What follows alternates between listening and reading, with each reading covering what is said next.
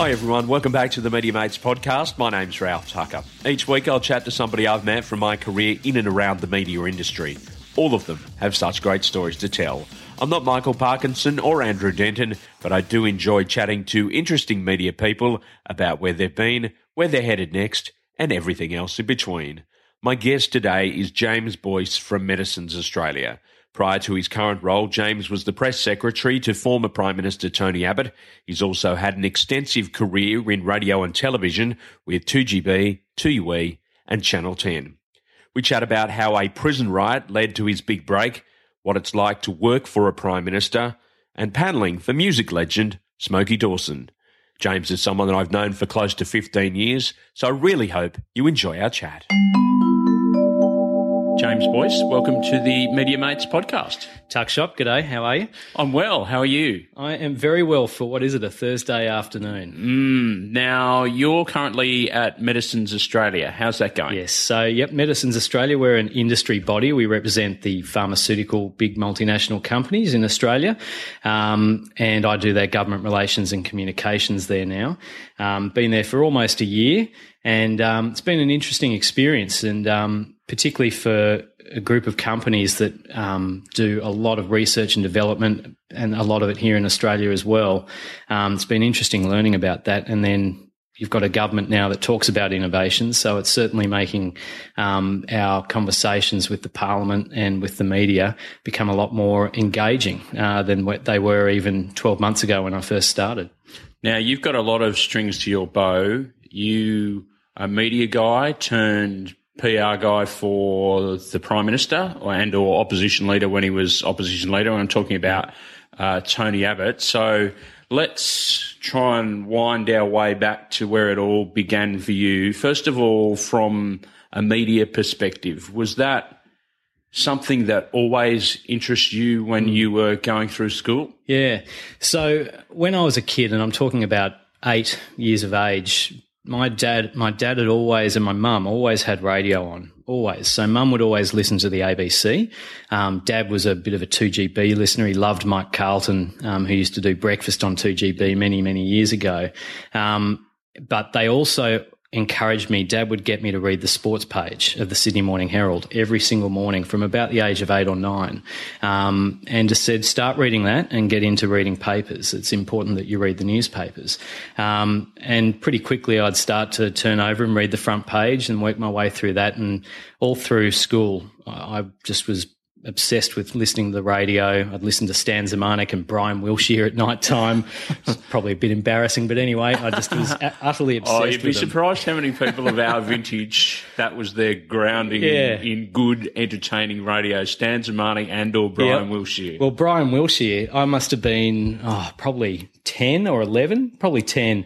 And my grandparents were all over. So my dad's parents and my mum's parents, who were from interstate, they were all staying over, and we had them there. And I'd been bike riding that day around the streets of my suburb, and with some mates, and almost got bowled over by a car. And I decided I had to call into Brian Wilshire, and I'd heard too many people calling in to say how awful cyclists were, and I called in to say, well, hold on a minute. Wow. It's these pesky drivers behind the wheel that were making life unsafe for us bike riders around town. So, how old were you then? I reckon I was 11, and my whole family were listening into the phone call, and I thought at the time it was just the greatest thing ever, but gosh, I'd hate to listen back to it now. Oh, goodness me. So talkback radio was obviously an early influence for you? Yeah, so that was always in the mix, talkback radio, and I think I probably had always seen broadcast journalism as the way I wanted to go more than print, and so when I got out of high school, I was pretty much always destined to go into communications as a university degree. So that's what I did. I went to Macquarie University. What's the entry rank there? Because you'd have to be a pretty smart cookie to get into those. Yeah, we'll see. I took a different path. So look, I won't claim I was, ducks of the school at my school. I was far from it. I was always, at that time, I did what I needed to do to get through. Yeah. Macquarie Uni started a course called Media and Cultural Studies. The first year was in 1997, and that was going to be my first year at university. And so I got in by just enough to get into that. I'd been predicted what it would be, and I got that mark. I then, in that first year of uni, worked hard and got myself upgraded to the full communications course, which back then in the old TER, what do they call it now? A UAI or something? Yeah, something like that. The TER you needed for the full comms course back then at Macquarie was about 98 out of 100. Which was ridiculous considering, medicine and other vocations also required marks exactly like that. Exactly right. I wouldn't want to perform brain surgery. I don't know about you. So you went and did that. How did you find the course there at Macquarie Uni? Look, I think, and Macquarie wasn't, it was very different to, say, CSU, Charles Sturt. It wasn't a very hands-on course back then.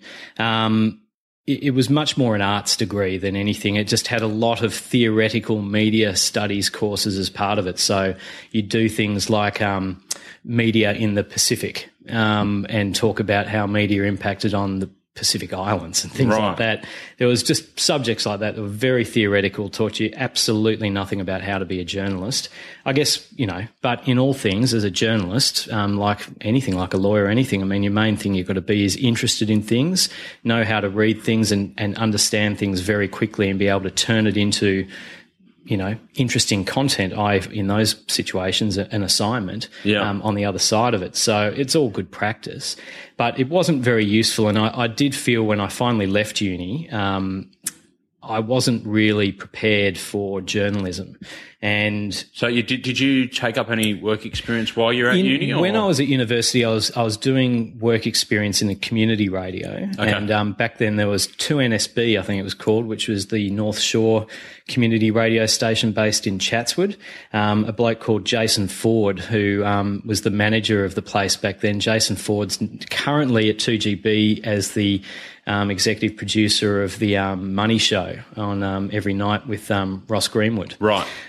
So back then, Jason was managing the local community radio station. He let me in and start doing some panel operating work for a couple of different shows, which were basically some old people who were doing some records and playing things for like the local nursing homes. And they were all fantastic people. I forget the names of some of them, but they were all former broadcasters. One of them, though, was a bloke called Smoky Dawson, who was a good country singer. And so I used to panel the show for Smoky Dawson and his wife, I think it's Dot. That's memory. Some claim for fame there. Fantastic. And he's obviously long since passed away now, but that was a great experience, panel operating for those two. And I eventually got into doing my own dance music show on I think it was like a Wednesday night. So have you got tapes of that? I hope not. I really do. I hope not. How good would that be? Basically it was a chance just to, play some records and pretend I actually had any sort of idea of what I was doing and pretend I was actually cool, which I definitely was not.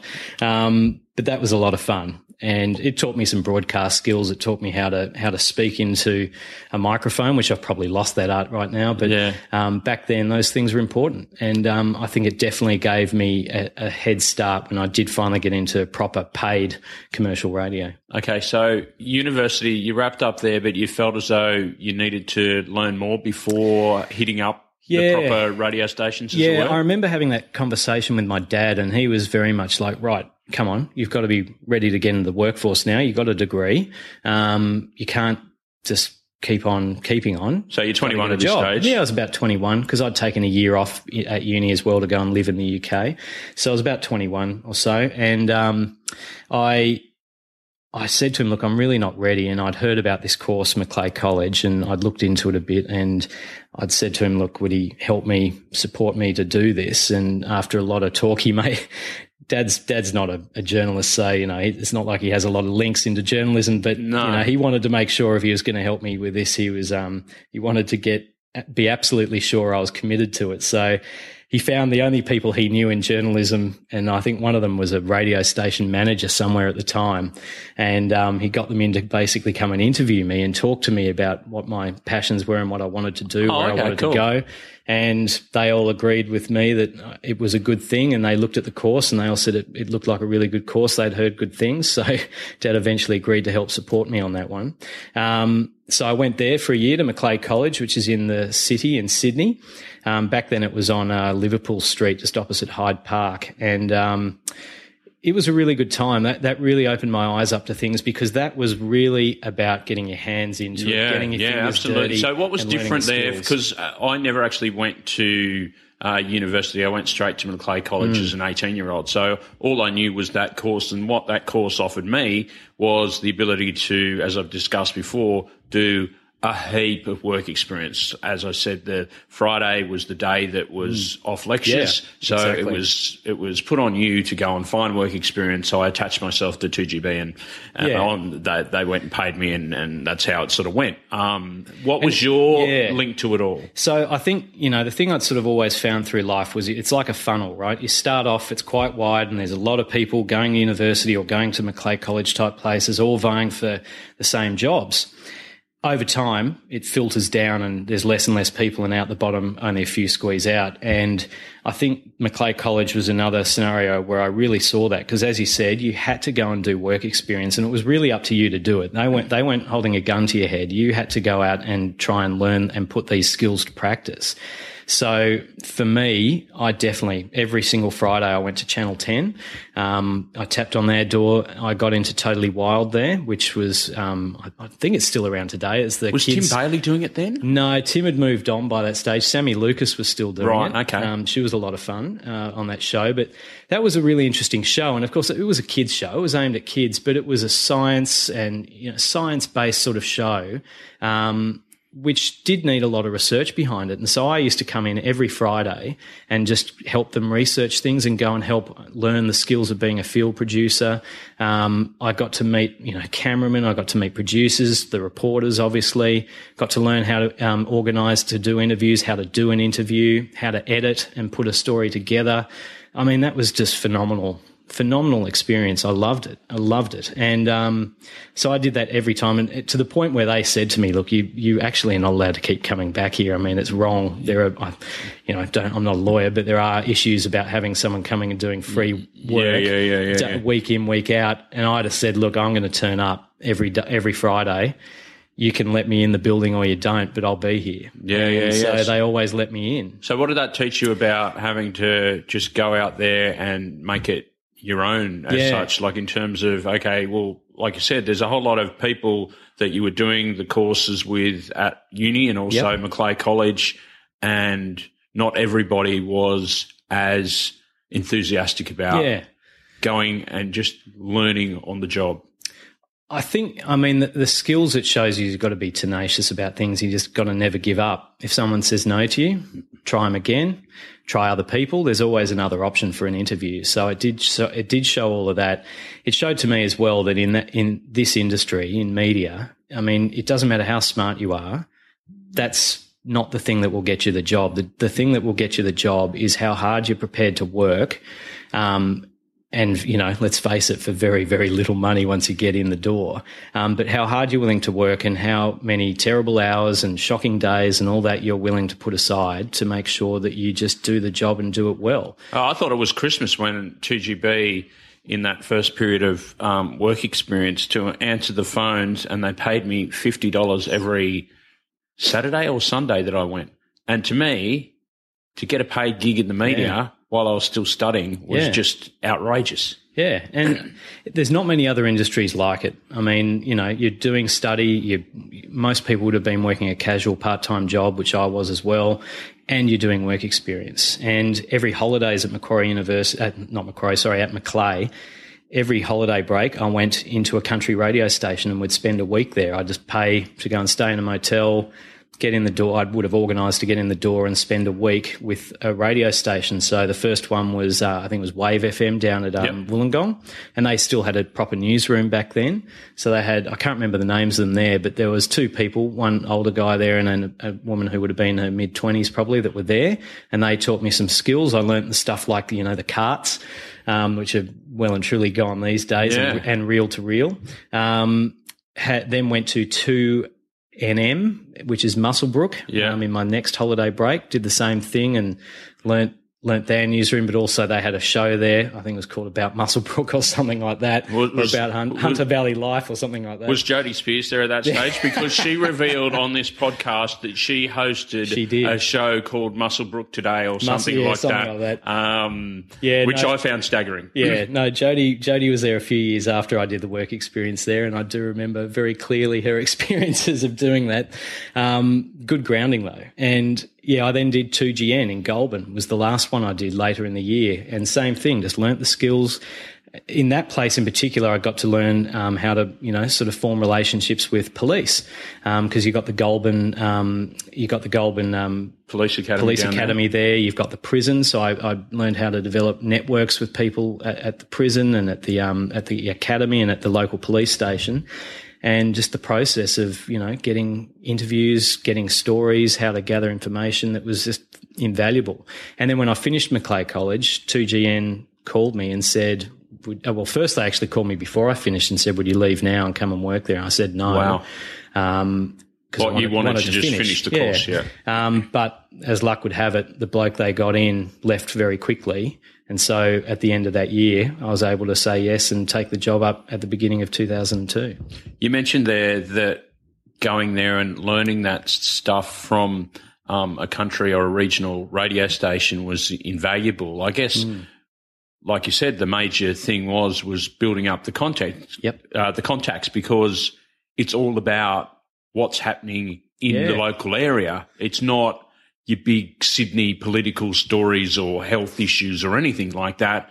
It's what's happening in that town on that day at that time. So I guess learning or speaking to local police, speaking to the local fireys, speaking to the sports teams, all the sport teams, from everything, from school, from the top school teams to the clubs, to every sport for men and women, from golf to swimming to badminton, anything that they were doing in that area. You would get the sports scores, you would get some knowledge about what had happened.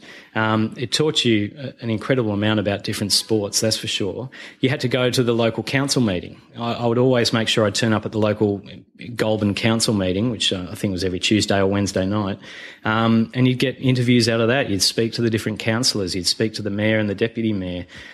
You were always interviewing all the local, state and federal politicians. There was no election coming up at that point, so it was just the sitting MPs in state and federal parliament. But all of that was just invaluable. And just learning, eventually for me, I got out of 2GN. And when I say got out of, I got to make the step up into Sydney Metropolitan Radio because of contacts I had at the Goulburn prison. And one day, I think it was about 6 or 7 o'clock at night, I got a call from one of the prison guards telling me there was a massive riot underway at the prison in one of the sections of it, and that a whole bunch of people had been injured, that a female prison officer had been locked in a cell, that another prison officer had been badly bashed and was being rushed to hospital in Canberra, I think it was. Anyway, I called 2UE because 2UE were the sort of, not mother station, they didn't own us, but they supplied the news for our network. And so I called them up and spoke to Helen Zaremus, who was on the night shift back then, and said to her, I'm James Boyce, I work down in Goulburn. There's been a riot in the jail. People have almost been killed, and would you like me to do something on this? And she was like, sure, okay, let me just put you to tape. Now, I'd never done a live voicer in my life. I'd learned how to be a news reader. I'd learned how to cut, grabs into a news report, but only where I was the news presenter. I'd never been a reporter. So that was, I was like, oh God, I don't know what I'm doing. And luckily, Helen realised pretty quickly. And that you were as green as grass and exactly. You needed some help. She said, okay, here we go. This is what you got to do.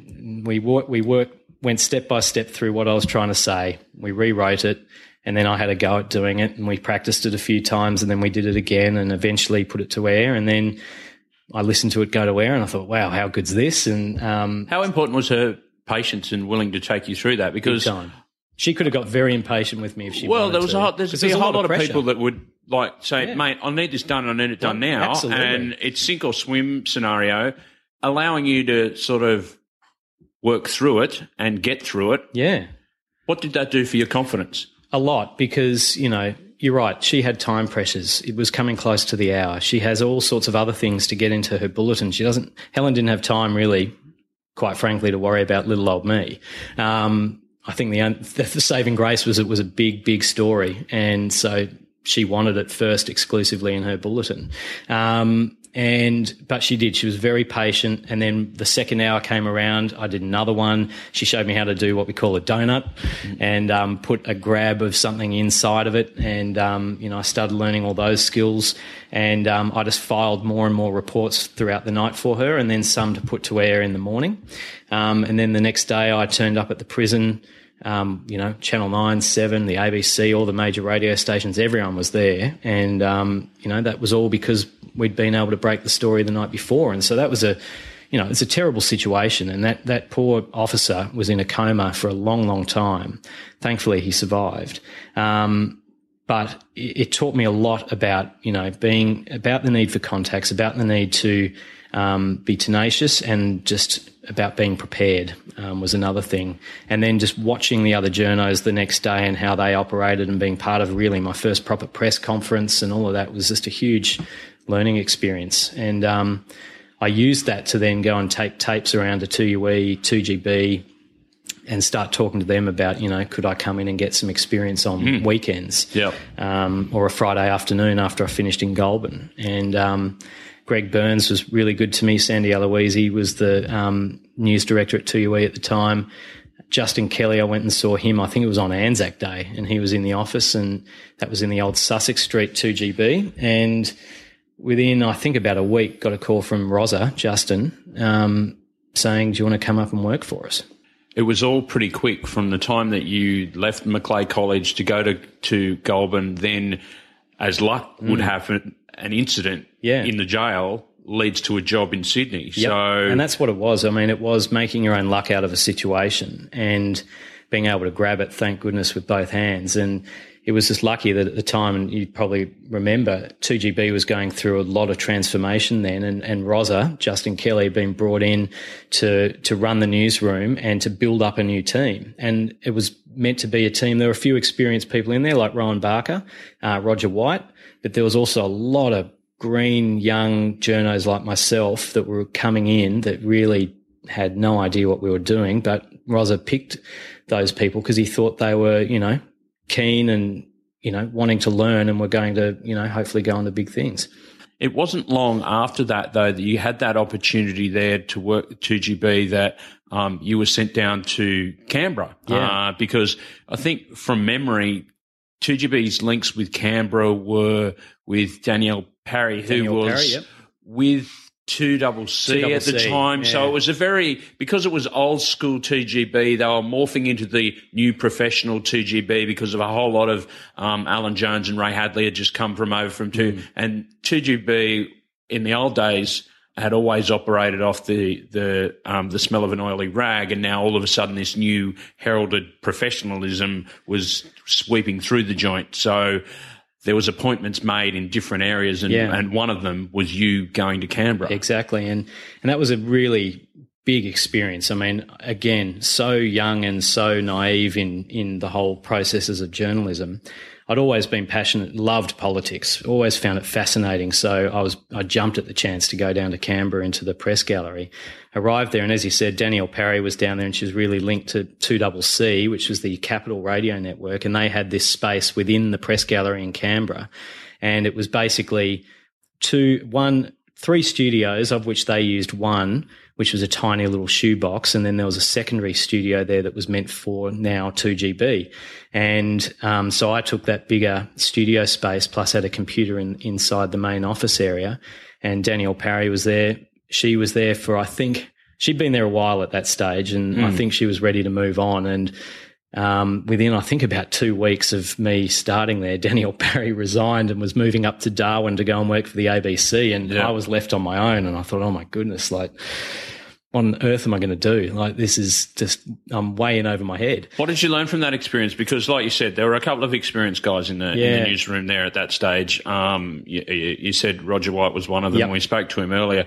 I actually mentioned the story that you went through, that he hauled you into the office one day and said, mate, that's just not good enough. It's not going to cut it. You know, Dodge had a different style. Like, he wasn't you yell and shout at people, but he gave you a message and you got that message, if that makes any sense. Like, he wasn't a shout the house down, swear kind of guy, but he was also very strong in the way he wanted to run things. Yeah, so I think I'd been at 2GB 2 days, if that. And Ben Damon, another bloke who's now, I think, where's he at? Fox Sports? Oh, he's all over the place. He's doing a whole heap of different things. But, man of everywhere. Ben Damon had just started there as well. And Dodge sent us both out because there was we'd heard over the radio or something that I think they were like triad gang members or something. They were gang members who had been arrested along Sussex Street or something nearby. And he said, go out there and see what's going on. So we went out with our microphone, our tape recorder and our notepads, and were told to see what you could get.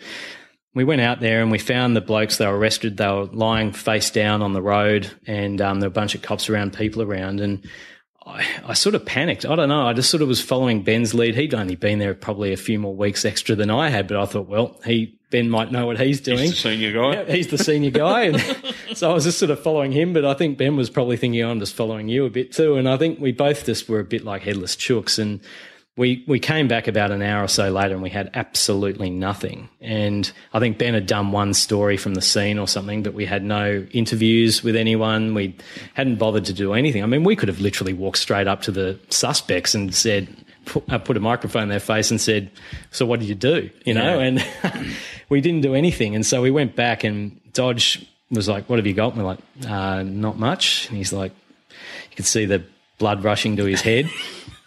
And he just sort of, pulled me aside. He pulled both of us aside, but he said, Boyce, can you just come into this booth in here? And I thought, geez, what's about to happen? Yeah. So we went into one of the sound booths and, I was getting ready for a big lashing. I thought, here we go. I've heard stories about journalism that, big bosses generally scream and shout at you. And he sort of had this look, similar to what my dad would have done. He just sort of looked and went, mate, I'm really disappointed. I just know you're so much better than that. I can see it in you that you're better than this, mate. And I know that you would never do that for me again. I know that next time you are going to go out there and you're going to make sure you get those interviews and you're not going to take no for an answer and you're going to give me some story to work with. So, mate, just remember this is a big learning curve for next time because, I know it's not going to happen again. And that stuck in your head, didn't it? Yeah, it did. I never lost it. And, I appreciated, the fact that he had said that he, had faith in me and my ability to learn and to be good at this job. But the fact that he, had shown me a level of decency when I was prepared for, Tyrannosaurus Rex to come at me. Yeah. And so Dodge, I've known for many years, obviously, since, and that's the type of person that he is in all his different aspects of his career. So, it was a good first lesson. Oh, I'd imagine it would have been. Let's fast forward to that Canberra experience again and talk about the fact that, you said that you were pretty much down there by yourself after Daniel Barry had up stumps. You then got partnered with one of the more unique and hard-working characters that I've met in my 20-odd years working in radio, and that's Michael Packy. Yep. You will not find anyone more passionate or who will work harder in radio than Michael Packy. What was that experience like for you working alongside him? It was a huge relief because, as you said, I think it was about 6 weeks down in Canberra on my own. And, that was a tough experience because I knew nothing. And in the end, thankfully in a place like the Press Gallery, despite the fact everyone is, fiercely competitive, there were people in there who were willing to take me under their wing and show me the ropes. And it's just even little things like, Boyce, just so you know, in a couple of hours, the Labor Party have their caucus room briefing. What does that mean? Do you want me to come and get you and I'll take you down there? Yeah. Now, that was, I think, Alison Carabine who first did that for me, who was working for 2UE, our major rival. And so she would just do things like that for me, just say, look, that's on. David Spears, who had literally just opened the Sky News Bureau there, and he'd been a former 2UE reporter. David Spears would take me under his wing, and I used to go and seek him out for advice all the time just to know if I was on the right track. Yeah. You were never sure. Politics, often a lot of it is there's nuances in it, and there's, you've got to be careful that you're not misinterpreting something. So I'd rely on David Spears just to let me know that. They're complex stories associated with national affairs.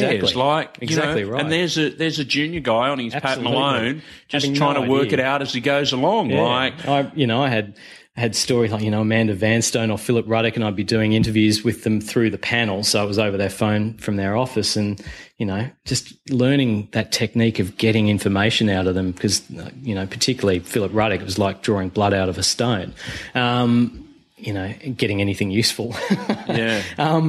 And so all of that, they were very helpful in counselling me and coaching me. And there was some people at Channel 7 who were the same that were very useful to me. And the cameraman would help you out. They'd tell you when things were on and just let you know. So I was very, very lucky, treated well. But there were issues like you'd remember how important it was to get your microphone in shot with the 2GB or the TUE logo.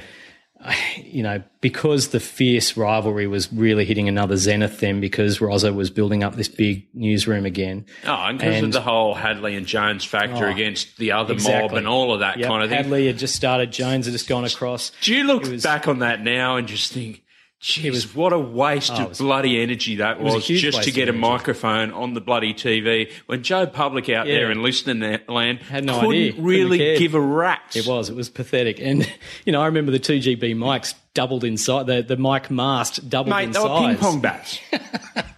Just so you could get it into the shot. Yeah. And I remember a couple of times getting calls from Ray Hadley and a couple of times from Rosa, I think on behalf of Ray Hadley, basically going, why the F in hell isn't the 2GB microphone in shot on the doors at the Senate or the House of Representatives that morning?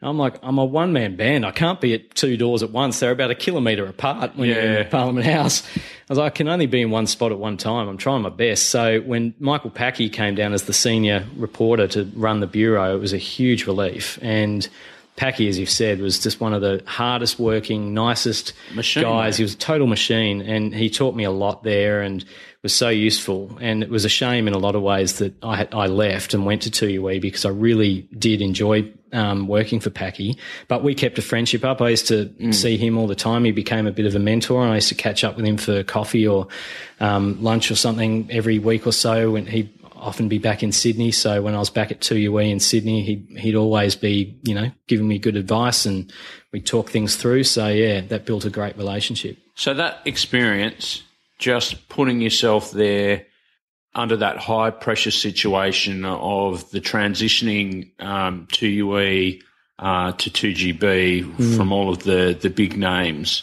you must have just picked up so many skills in such a short amount of time because, like we've said, it was pretty much sink or swim. Yeah. So take us through what your thoughts were going through that, because you've still got to produce a whole lot of content at the same time, and be across everything. And you're part of the newsroom, but you're in your own port, as it were, doing something on your own and or with one other person, whereas the rest of the newsroom's all working together. So was it like lonely at times? It was lonely, yeah. Particularly that first stint in Canberra was very lonely, and because I didn't really know anyone in Canberra, and I was pretty young, and the press gallery's changed a bit over the years. It's probably a bit younger than it was then, but back then most people in there were well into their 30s, 40s, 50s, and there were some juniors there. There's always some juniors coming through, but there weren't many of us, and I just didn't know anyone there really at all. So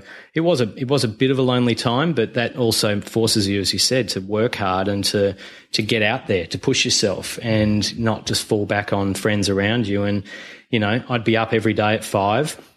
I was going through the paper. I'd have to go and pick the papers up at Manuka News Agency, get into the office, go through the papers, put some stories down pretty much for 6 o'clock and beyond. And then you had to, call around the different political offices, find out what was going on. You had to get yourself organised. And so you made sure every day or the night before you were organised, that you knew what was coming up so that you'd be prepared, because there's always then 15 curveballs that get thrown at you every single day. So the more you got the stuff you know about locked in, the easier it was to deal with those curveballs when they came. So preparation was a huge factor, particularly in a job like that. Same years later when I worked in court reporting. So that was a major, major thing for me. The second thing is backing yourself, having confidence that you're not stupid. You get it, you understand it, back your judgment on things. That was a huge learning curve for me back then. And, it helped to have the David Spears types and all of them that were there just to sort of go, no, mate, it's good. You're on the right track. But in saying all that, I can promise you every Monday night, I used to live in absolute fear of watching Media Watch because I'd always be thinking, did I get something wrong? Did I get something wrong? Yeah. That was always made your heart skip a beat. Well, so it would have also taught you a whole lot about working long hours, hard work for not much pay. Yep. Dedication to the job, just getting things right, being accurate, all of those things that are really important for what then turned out to be the number one station in Sydney. Yep. And it was great, and I was paid terribly at 2GB, but as was everyone. I mean, I wasn't a special case, that's for sure. Now, I remember leaving for 2UE for literally, I think it was an extra couple of grand, but it meant I could move home for a bit just to save a bit of money because I was going backwards in a fast way down in Canberra. But the real reason I think I went to 2UE at the time was just the network and the journalists they had there. They had a lot more senior journos there. It was a more polished newsroom at the time, and that was no reflection on the people at 2GB. Yep. It was just that was patently obvious. I mean, 2UE had been the king newsroom in commercial radio for a long, long time.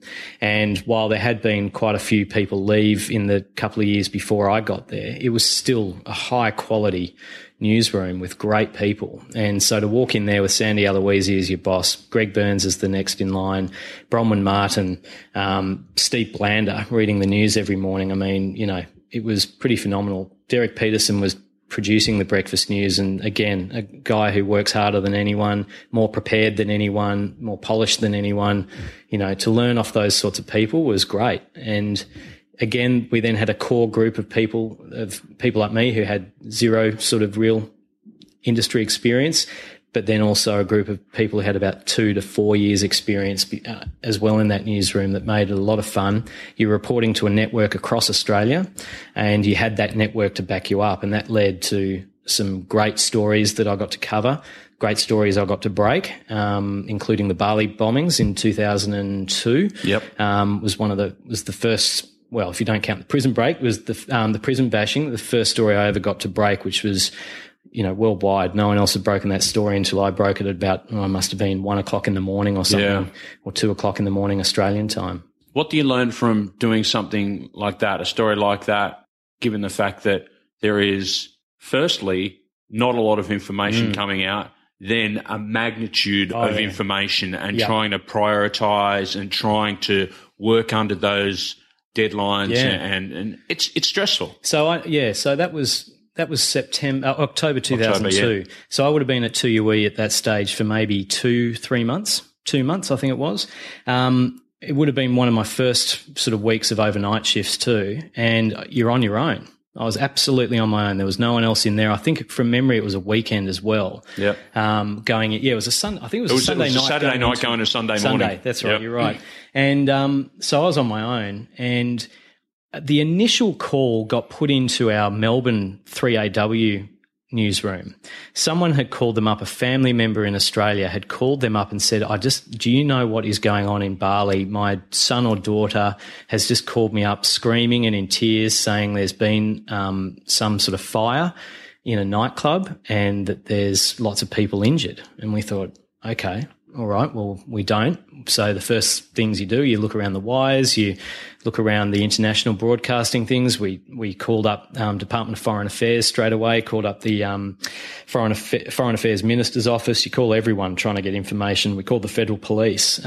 We worked as a team. It was great because I had someone in Melbourne and me. We could work as that team. Then we got a call through to our overnight program from a bloke who claimed to be over in Bali.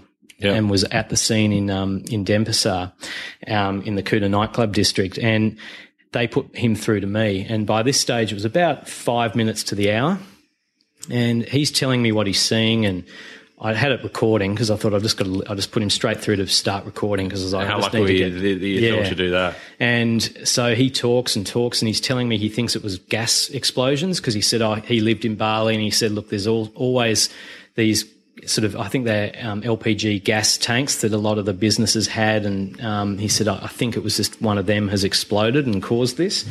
And that was all we knew. But what he did tell me was what he was seeing, which was a lot of dead bodies and a lot of people screaming and injured and, just in a terrible state. Anyway, he'd given me nothing that I could really encapsulate into a broadcast. And it was literally, I think, 30 seconds to the hour. I had a few things prepared in my bulletin, obviously, to back up. And I'd have said to him, mate, I need you to talk live on air with me. I'm just going to patch you through, and we're going to go live to air. And so luckily he was pretty, for a guy in total shock, he did an amazing job, and I put him on air for probably 60 seconds or so, maybe 90 seconds, and just said to him, describe to me what you are seeing right now. And then I asked him the question, this is off memory, I might be a bit wrong, but from memory I then asked him the question, what do you think caused this? And he said he thought it was gas bottle explosions, etc. And so I then, took it back off air, spoke to him again, got some grabs from him to use the next hour and the next hour. By that stage, we were starting to get things from Foreign Affairs and all that, but it was such minimal information. By the time 6 o'clock came around, we still didn't know much. And by then I had the whole team in. I had Sandy Aloisi, Steve Blander had come in, everyone had come in. And I think it wasn't until they sent me home because they were like, look, we need you to go and get some rest just in case we need to do anything like fly you anywhere or do whatever. Just go home for now and just get some rest. So I went home, couldn't really sleep. And then obviously more and more stories were popping up, and we figured out it was a terrorist attack. And, that was a pretty full-on sort of thing to have to do. I know your good mate Anthony Clark had a pretty rough time when he had to go over there and actually see what was going on afterwards. But that must have been a difficult situation for you to deal with, given the fact that you were, like you said, pretty much a novice. Yeah. You're making a call on the run to put somebody live to air with a massive story that you didn't have a whole lot of detail. Yeah. Was that a gut instinct thing, or what was it? It's a bit of that. I think, I talked to him enough to elicit that he was truthful, that he wasn't just full of it. There was just no information coming through from anywhere. Like the idea that someone was pulling a prank on me was pretty slim. I mean, no one knew what was going on. I think we had just the hour before, we had put something in the bulletin just saying that there had been an incident. There had been an explosion in the nightclub district. We believed that people were injured, but we didn't know how many Australians, and we were trying to find out more. No one could have known, and given the details he gave, and you could hear like everything happening around him. You could hear the sirens, you could hear the panic and the screaming around him. I mean, it was a situation where you knew that this guy knew something. He didn't know everything, obviously, and obviously his assumption of what caused it was wrong. But we weren't saying that was the definitive. We were just saying what is happening, what can you see, and what do you think might have been the cause of this, and from what he could see around him. What did you learn from that? What did you learn from that experience? No one would have thought that you'd get a terrorist attack in Bali. No, exactly. No one in 2002. No. And that was after September 11, and people still never would have thought that Bali was the place we were going to be attacked. Now, how did the move to TV come about for you? Because you spent quite a few years at Channel 10. Was it something that you always wanted to pursue, or is it you sort of felt as though that it was a logical step in the next phase of your career? I think it was probably a logical next step, but at the same time, I loved radio. I still love radio. And when people ask me, what do you miss the most about media and being a journalist, I always tell them it's radio. And they always look at me like there's something, like, really? And this is not journalists, I'm talking just other people. And they would just assume that TV must be the duck's nuts for a journalist to get into, and for broadcast journalists to get into. And I loved television, don't get me wrong, but it doesn't have that freedom, that intimacy that you can get from radio. So, yeah, I still miss that about radio. But getting into TV, it sort of happened by a bit of luck. I'd been a court reporter for 2UE for about a year and a half, and there was a court story that was happening that we stumbled across in one of the courts. Myself and people like Angus Hunsdale, that used to be the long-time court reporter at 2GB, if there was a quiet day where there wasn't a big trial on or something like that, we used to just walk around from court to court all around the city. You'd go into the local courts, the district courts, the Supreme Courts, the federal courts, High Court. You just look.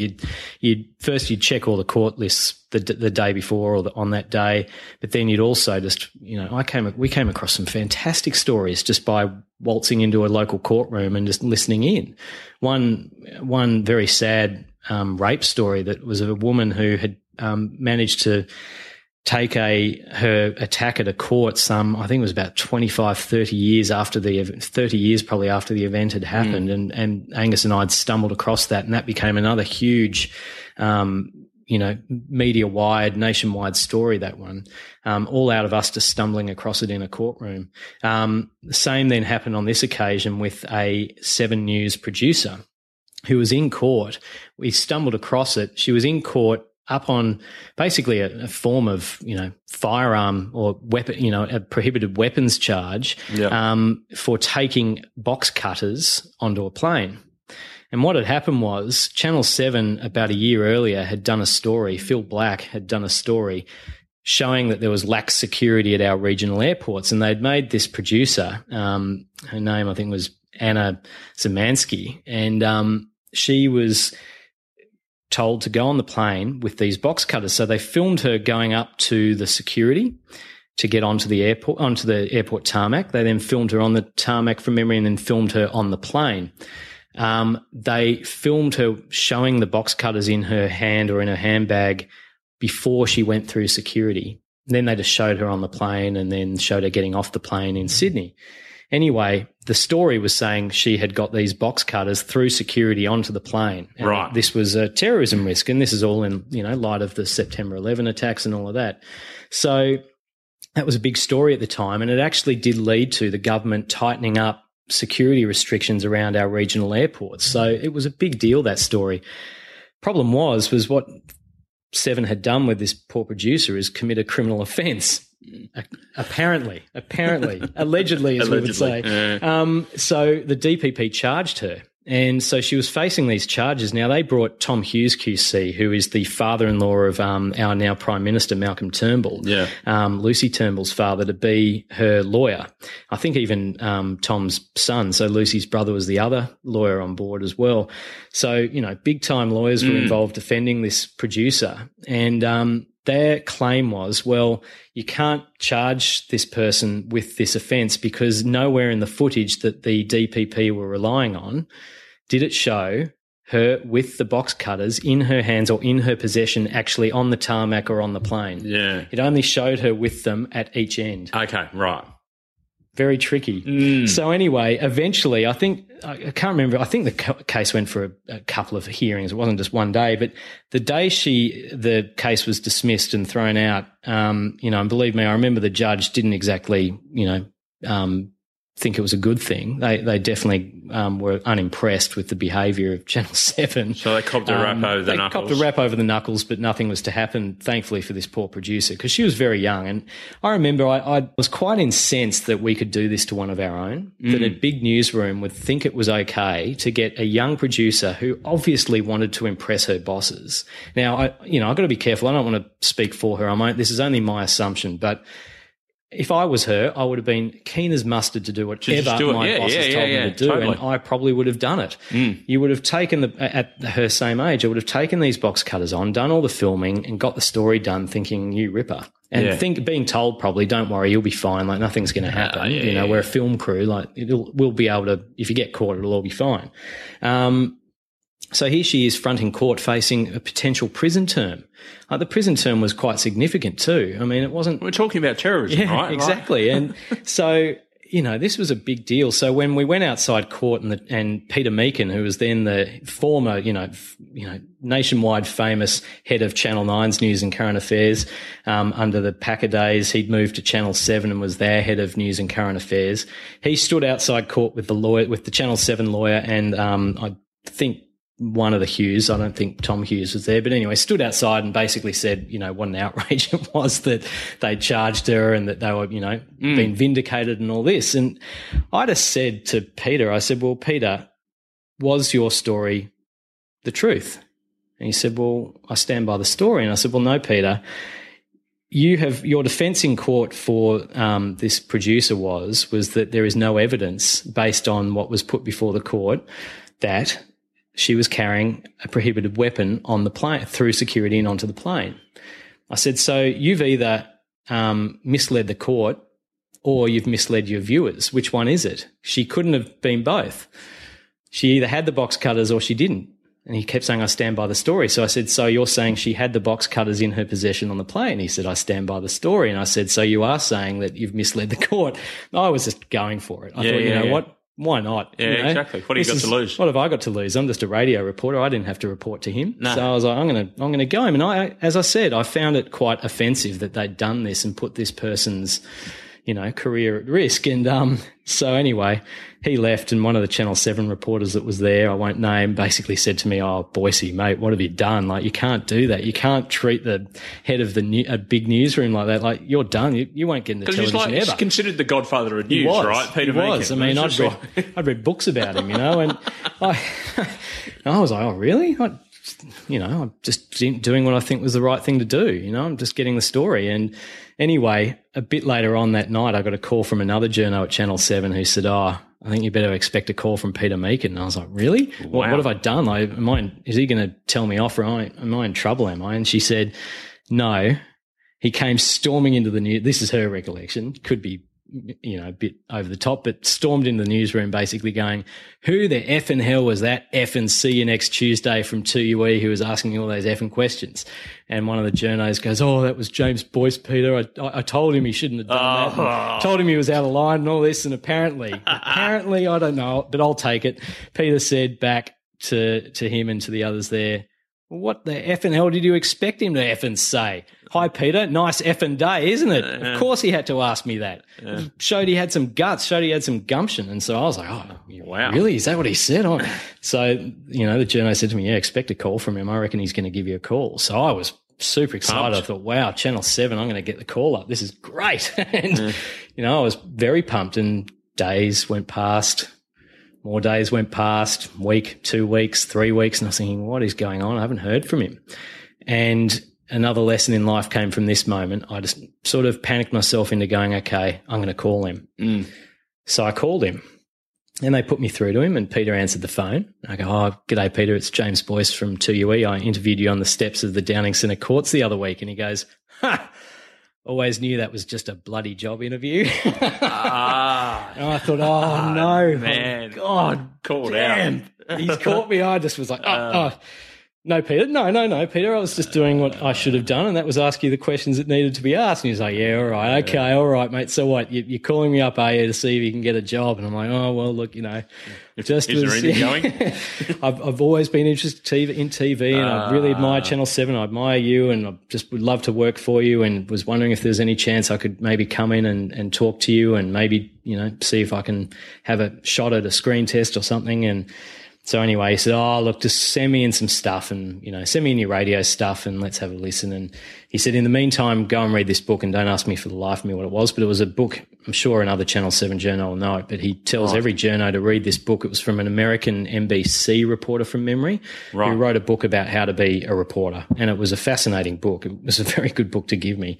And anyway, he listened to my stuff, got back to me a week or so later and said, look, you got promise, and I'm glad you're keen, and I want to keep in touch, but you're just not quite ready at this moment. So let's just keep in touch. And, that was good feedback. Obviously a bit disappointing, but at least I knew I had an avenue. At least I was talking to Peter Meakin. Yeah. And I tried similar time. I'd had a bit of sniffing around Channel 9 from some people. And so I saw that. I can't remember who was the head. He didn't last very long, but their head of news then, similar sort of thing. He was sort of just give it a bit more time, absolutely think you've got the chance to be in TV at some point, but just think you need another year or so under your belt. Anyway, then not too much long after that, Jason Morrison, who is now the head of news at Channel 7. Yeah. Back then, he was the chief of staff at Channel 10, and I'd known Jason around the traps. I knew his now wife, Heidi Tilton. She worked with me at 2UE, and he approached me and said, mate, would you come and, maybe give it a shot? Let's go and do a screen test of you and see how you go. So same thing with him. He actually got me and helped me with the Channel 10 camera crew to go out and do some practice runs at doing a live cross and doing some, piece to cameras and all that. Again, first time I'd done anything like that to camera. And, got a bit of feedback from them. They were similar. They said, look, you're on the cusp, but maybe just a bit longer. And it was only a few months later, Channel 10 did call and said, come in, we want to do another screen test. And Jason had just left them then, and it was their news director who called me up that time and said, come in. And, yeah, they gave me a job. And beginning January 2006, I started at Channel 10. And what was that like from your point of view, having come from the radio background, having that love with radio? What did you find the most challenging or the most different aspects that were going into TV? Because, right, a lot of people say, right, well, when they go from radio to TV, you're churning out a lot of, and it sounds like a wanky term, and it's a current term, content when you work in radio because you're working to half-hourly or hourly bulletins. Then you go to work TV and you can spend a whole day on a story that's over in a minute and 20 seconds. Yeah. Obviously, in radio, sometimes the change to your story is very minimal from half hour to half hour. You might get a different grab the different side of the story for 1 hour, but sometimes it might just be a few words you shuffle around, and that's really it. And the difference of radio in particular is radio, you are there to tell a story. You've got no pictures. You've got to tell the whole story. TV, you are letting your pictures do the talking, and you are just there to segue.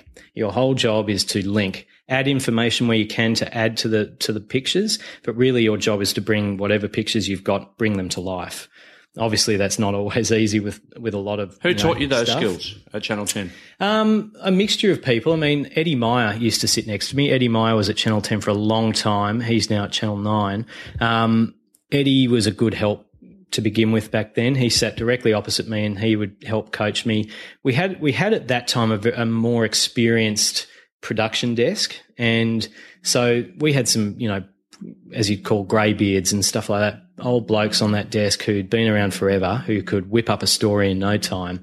And so they really showed me how to write to pictures, because that is the biggest challenge when you come from radio, is writing to pictures. And less is more. I mean, less is more in radio as well, but in TV it is just a simple line, top some pictures can tell 1,000 words. And so learning those skills was vital, I think. And it does take time. It doesn't happen in a week. It took, a good at least 6 months to a year, at least, till you feel really comfortable again in that environment doing that. And it was TV that eventually led you back to Canberra. To work on federal politics from a TV point of view as well. So you would have gone there with a whole lot more runs on the board, so to speak. It was a very different experience going back the second time. By the time I'd gone back there in beginning of 2010, I'd done several stints back down in the press gallery. So when I was at 2UE, they would constantly send me down to help support Alison Carabine whenever her second person would move on. So I often spent months at a time down there with Ali. Channel 10 had sent me down there a few times to fill in and to help out.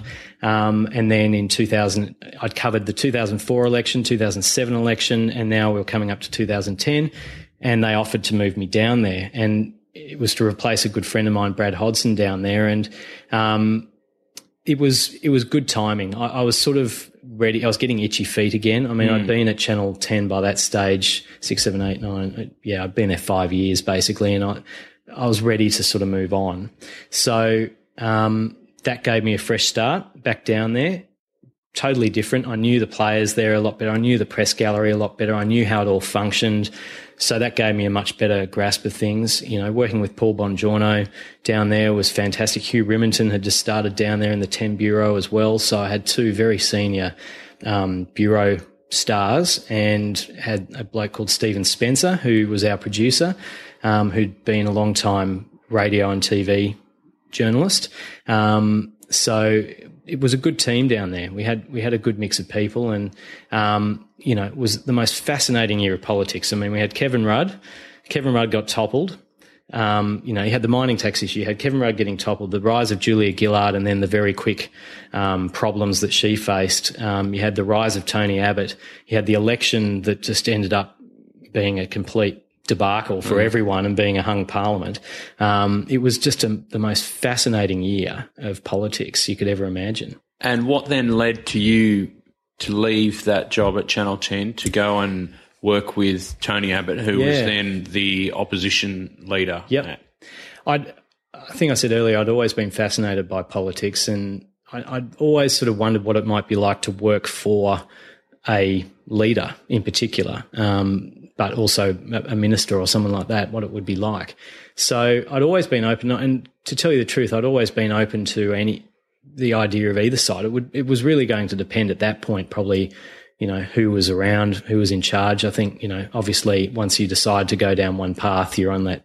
Yeah. Apart from Roger White, you're on that side forever. But, so what happened basically was Tony, his main press secretary, Claire Kimball, was moving on. She decided to go away and resign, have some time off. And she recommended that I go in and meet up with Tony and have an interview with him. And so I met with Tony, met with Peter Credlin. So you'd already had a rapport with them being a journo? So I'd got to meet Tony quite a bit in that year. And I've met him a few times before, before that. But particularly in that election campaign, got to spend a good chunk of time with him and spend some, time with a lot of his staff over that year. So they got to know me. So that's probably what gave that sort of level of, that they felt comfortable bringing me on board. Yeah. That they'd seen me, knew my stuff and could trust me. We'll go through this in a few different phases, but what's it like working for a politician in opposition compared to being obviously in charge of the country? There must be certain elements. The sheer volume of staff numbers is obviously one thing that springs to mind that's not going to be the same when you're out of power as to in power. So you're in it for the fight to actually win government. Yeah. Talk me through that phase of it. What's that like going in knowing that your primary objective over a 3-year period is to get your guy into office? You're right. It's very different. I mean, opposition, you're a small team, as you said. I mean, the leader's office has a fair bit more than any of the other offices in opposition, but you've still got a very small team considering you are right up against it day in, day out. You're expected to be developing policy. You're expected to be able to provide things to your stakeholders, to the media all the time. You've got to manage all your shadow ministers and all the other MPs and make sure they're happy and that they're getting the messages out. I mean, there's a lot of work to get done by a small group of people, but at the same time, a small group's easier to manage at times too. And you do less personalities, right? Exactly. And it was a great team to work in. I mean, it's a stressful time, and stress, can play a part in people's lives and that and make it at times a very, forthright place to be in. But we were a really good team in opposition, and I really enjoyed learning from the people around me. Andrew Hurst was the other senior press sec there. He'd been doing it for years, and he was a lawyer had a legal background. So he had a very different approach to things to me. He was very analytical, very much the dot the I's, cross the T's. Everything had to be 100% perfect. He was great to have in that sense and to learn off. We had Tony O'Leary, who'd been John Howard's chief comms director for his entire time as Prime Minister, who was in our office, and he was really there as an oracle more than anything. He was just there to help Hursty and I and to help the team and just make sure, where we needed him, he could step in and just provide sage advice. And we really did need him from time to time, and it was great to have him there.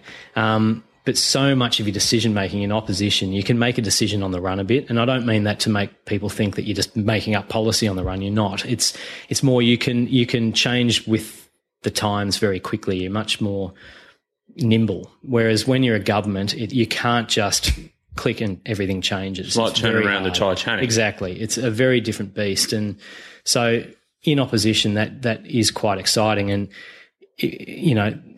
everything plays its part. I mean, it was a bizarre time in Australian politics to have that hung parliament. So when did you actually come in? What was the actual stage that you came in? My first day was basically the very beginning of January 2011. So Gillard was the Prime Minister. She'd got through the election and then had won the sort of negotiations, so to speak, with the independents. So she was the Prime Minister. Now, when I joined... Did that in some way give you an easier shot, the fact that the government was unstable, the fact that they had to rely on the independents and they hadn't really earned the right to govern on their own bat?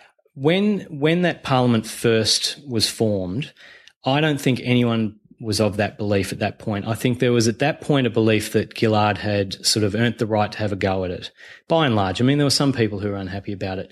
Tony himself, and I'm not speaking out of turn here, Tony was in a funk when I got in there. He hadn't yet sort of gotten over the sort of basically a loss. Mate, it was the underdog never expected to do any good, and he got within an inch of winning. Within a millimetre. And, so I think he was still they were still finding their feet, and that's not unusual. I think, the Labor Party, when they got into opposition this time around, you're finding your feet in those first few months, and it was no different again there for Tony to regroup, recollect, get yourselves back together and start fighting. So, when I joined, it was a bit of a risk. I mean, Gillard was at that cusp where she was either going to really take off and do what a lot of people had originally thought she would be, which would be a good Prime Minister, or potentially things would all fall apart. But it was looking at that stage that things were going pretty well. So when I joined, I did wonder whether it was going to be a very short stint as an opposition leader, whether Tony might, be taken out by his party very quickly, or who knew what would happen. But I felt the honour of a leader of a party asking you to come and work for them, you could not say no. It was a great opportunity regardless. And so on my second day on the job, Mark Riley, the chief reporter at Channel 7, Hursty and I were doing the rounds up in the press gallery, and I was just sort of going around with Hursty and learning the ropes a bit. I'd always seen it from the other side and talked to these guys a lot, but to learn, from his point of view, how to go about doing that was a new skill to learn. And we got to Channel 7, and, Riles and I got along well, but I'd just come from Channel 10 2 days beforehand. And so Riles just sort of said, "Oh, Boyce, do you mind if Hursty and I just have a chat privately?" And I said, "That's fine. I'll go to the ABC and talk with them," and, all of that. Anyway, we regrouped afterwards and were walking back down to the office, and I said to Hursty, "What happened?" And he said, "Oh, Channel 7 have got this footage of Tony in Afghanistan from the trip last year to Afghanistan." I said, "Oh, yeah, well, what is it? What have they got? What are they running?" He said, "Oh, they claim they've got footage of him asking questions about the death of this soldier and saying, 'Oh, shit happens.'" I'm going, "Oh, really?" Oh, no, yeah. And he's gone, "Yeah." And he said, "Oh, they want Tony to do an interview." And I was like, "Well, let's think about that. I'm not sure we should." I sort of said, my first reaction was, I thought, did they give you the transcript or did they show you the footage? And he said, no, they wouldn't show it to me. They didn't have it ready. He showed me his notes, though. Riles had showed him his notes and shown him all that. And anyway, I said, well, look, I just think we should wait until we see it go to air potentially. Maybe let's just get ready to react to it. But, it was my second day, so I was sort of just taking a back seat and just watching. And we all got together in the office with Tony, with Peter and Tony O'Leary and Hursty and myself, and we war gamed it out. And the decision they took in the end was no, and Tony wanted to say something. He was mortified. He was utterly mortified that this was going to air. The first thing he said was, "I've got to call the wife of the dead soldier. I have to speak to her." And so we organised that immediately. And then he's like, "I want to do the interview. I want to go out and fix this. I can't have this happening." Very quickly, hindsight taught us it was the wrong thing to do. And I sort of sat back and everyone agreed that that's what they would do. And anyway, he went out, and we know the history of what happened. Tony went out to do the interview with Mark Riley and basically stared ahead at him after watching the footage, just stared straight ahead and sort of was nodding his head in pure just horror. Tony's not the man people often think he is. He's an emotional man in a good way. And I think that cut him deep. And he didn't obviously handle the situation as well as he could have, and it became a very famous situation. But when we came back into the office and saw it go to air and all that, and all these colleagues started coming in to offer their free advice, as all colleagues always do. And one of the senior colleagues basically said, "Tony, you've got to get out and hold a doorstop right now. You've got to fix this. We've got to do this." And another colleague was backing them up saying, "Yep, you've got to get out and do a press conference right now and fix this." This was at like 6:15 at night. And I just said I couldn't handle this 1 second longer. I just said, "Excuse me, I've just started here, but no, do not go out and do anything. Do not do a thing. We do not do a thing We stay back, let's watch. And I said, I just think you're going to find the reaction out in Punterland is going to be vastly different to the reaction of the press gallery to this. Right, because you're very insular in that situation. Yep. You're obviously absorbed by what's happening at that time. And we all know what it's like when something happens to you and you panic and you think, I've got to get out and fix it. And it's not always the right thing to do in the emotion of the time. And so I said to them, I just think we should wait. Let's just wait. Watch what happens. Let's listen. I put Talkback Radio on. I wanted to listen to what was happening. Instantly on Talkback Radio, you had soldiers, you had general members of the public. There were wives and girlfriends of serving soldiers calling up and saying, how dare Channel 7 do what they just did to Tony. You had soldiers and wives of soldiers saying, I've met Tony. He would never do that. He would never have taken, light of this situation. And you could tell very quickly public opinion was by and large on our side, and it was a good lesson for me, and I hope for others that were in there at the time, that the difference between the general reaction of, Western Sydney, so to speak, or the, regular public and the press gallery is often poles apart. It also taught me very quickly was that you just trust your gut instinct. And the night when I finally decided to leave Tony's office when we were in government, and I gave a speech to staff and people there, I said to them, that was my one bit of advice to them was, you're not always going to be right, but trust your gut instinct because most of the time you will be. And in that situation, if I'd maybe spoken up earlier, maybe the whole situation never would have happened. You mentioned there before that Tony Abbott's a very different person to the one the public sees on some issues. Let's talk about that. Take me behind the scenes. What kind of guy – let's remove the fact that Tony Abbott is a former Prime Minister. He's a politician. Tell me about Tony Abbott, the man that you know. No, Tony was a fantastic person. Still is a fantastic person. I still bump into Tony and he's a wonderful person. Couldn't have had a better boss to work for him personally. I just found him calm, considered, rational, all of those things, a huge support. Never saw him. I cannot think of a time. I think he once with me did him and I have a terse word in 4 years of working together. And when I say terse, I mean, it was literally like, just mate, just pull your head in. It was basically like, okay, Boyce, I've heard enough. Just let me get out there and do my thing. And that was about it. He was never one to lose his cool ever, and was always very considered, a very thoughtful, informed person, and was always willing to listen to other people's point of view as well, and never thought that he was the purveyor of all wisdom by any means, which I always found working for him great. He took your advice. He knew he'd brought you in for a reason. Now, I wasn't his policy advisor on something. I was his media advisor. So he trusted me to give him the advice on what he should be doing, how he should be talking to the media, when we should avoid something, when we should go full into something. Early on, one of the first things he said to me was, Boyce, I want you to give me those pithy lines. I want you to help me give those lines that we're going to hear on the news tonight. And I took that as my job. And, one of the first things we did was when the carbon tax got announced, which was when Tony moved from, bit lost at sea to boom, we were back on. That was about 2 weeks into my starting there in 2011. We just decided, we needed stuff to go and do. We needed pictures. And so we went out. I said it was a Saturday or something or a Friday night. And I said, let's go to a petrol bowser.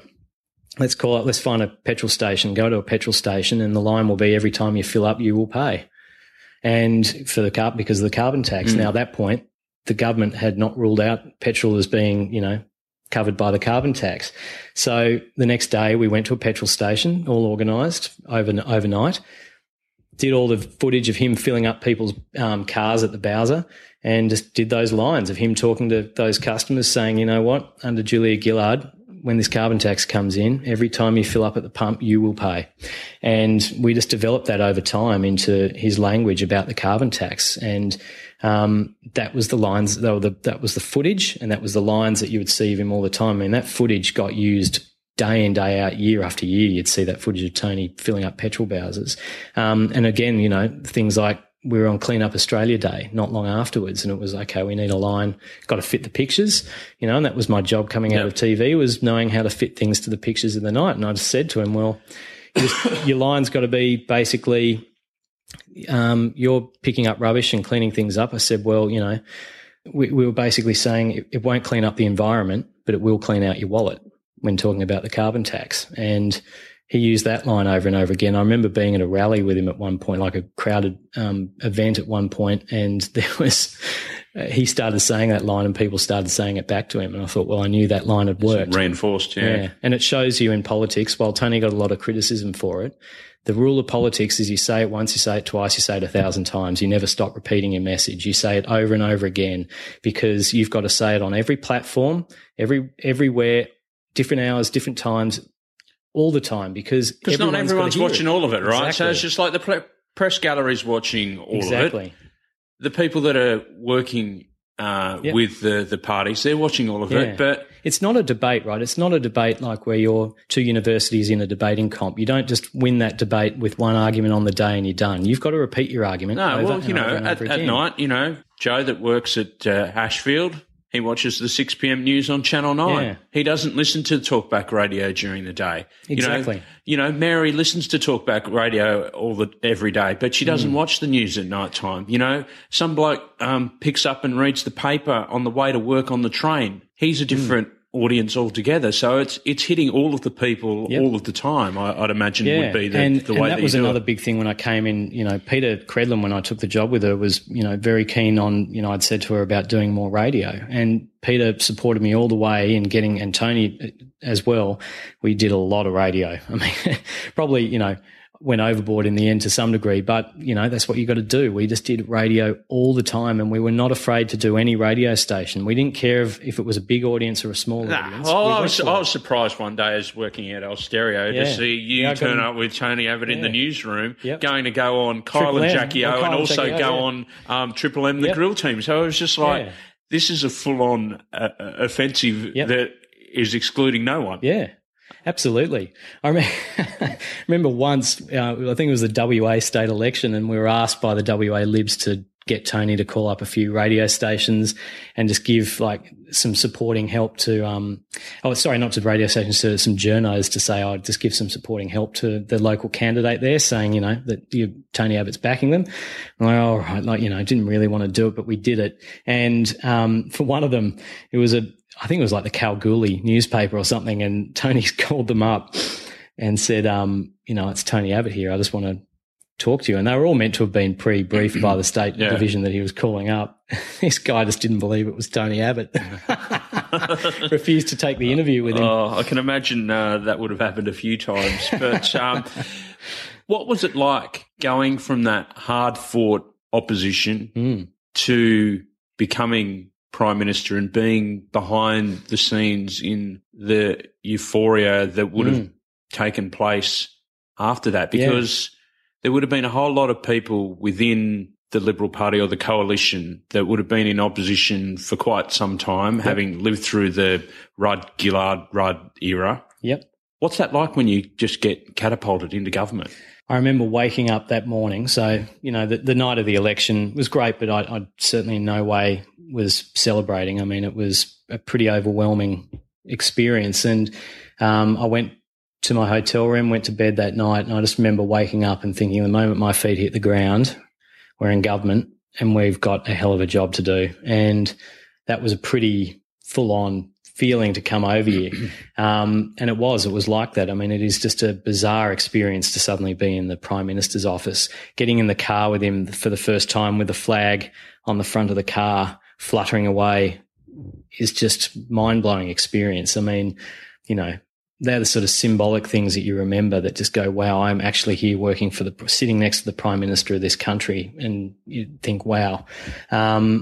You suddenly have so many more staff around you. You've got whole departments that are there working with you. It is just a full-on machine, and it does take time for everyone to settle in.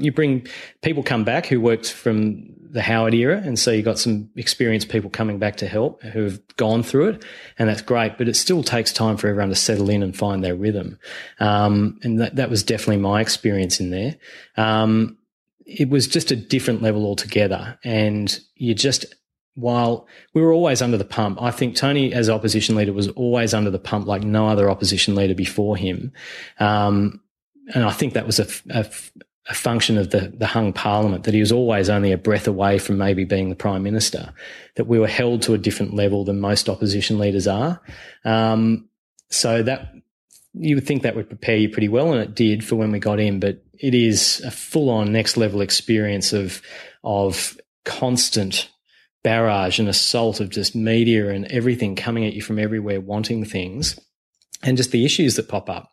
Suddenly you're in charge of all the problems, You're not just there to whinge about them, and that's that takes time for everyone to settle in and for everyone to find a rhythm. What's it like working for a prime minister? It's a privilege. I mean, it doesn't matter. I've got friends who worked for Kevin Rudd, for Julia Gillard, for John Howard, for Tony, obviously, and now for Malcolm. And it is an utter privilege to work for any of them, because you're working for an office. It's not about the person so much. It's about the fact you're working for the office. And that is an experience that most people will never get in their life. And the lucky ones who do get to do it, the time you're there for is very brief. And you're running the country, right? Yep. Like, you think about it at its most basic form. You've been elected to run the country. Yeah, the politicians have been elected, and we're there to support them in every way we can. And it's an honourable job, but it's a very tough job. And the people who do it, they work incredible hours, and they sacrifice a lot for it. And there are people who've done it a lot longer than I've done it, and they sacrifice so much for that job. The hours are just ridiculous. I mean, it's not just you're up at 5 at the latest, you're still going at 10, 11 o'clock at night, particularly as a press sec, because media never stops. You're working weekends almost every weekend to some degree, either with the politician or at least on call, taking calls, and it just never stops. So, the people in it,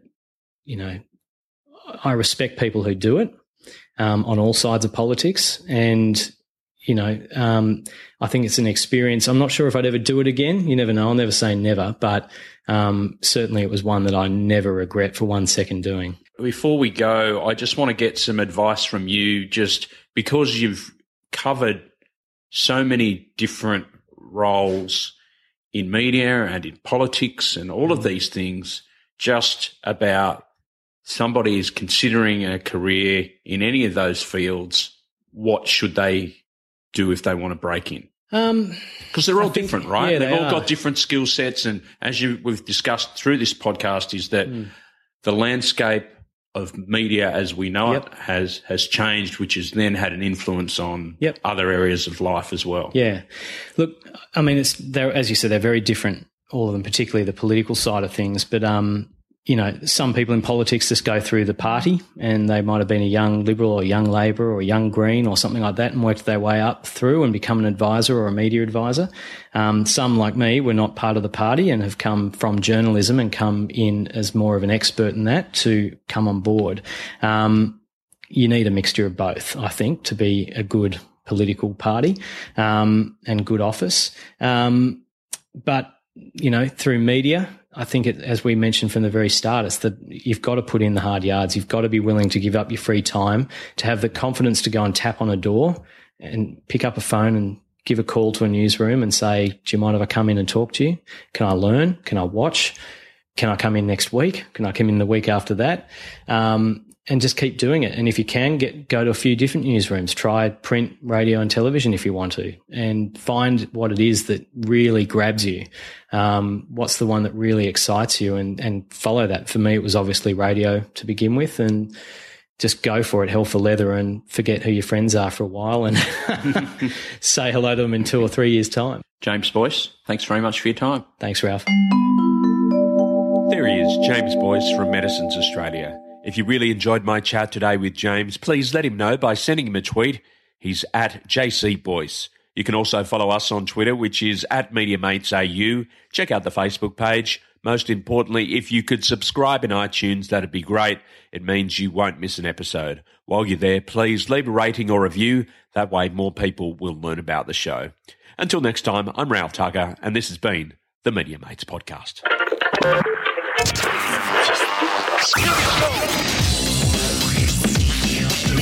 Mates Podcast.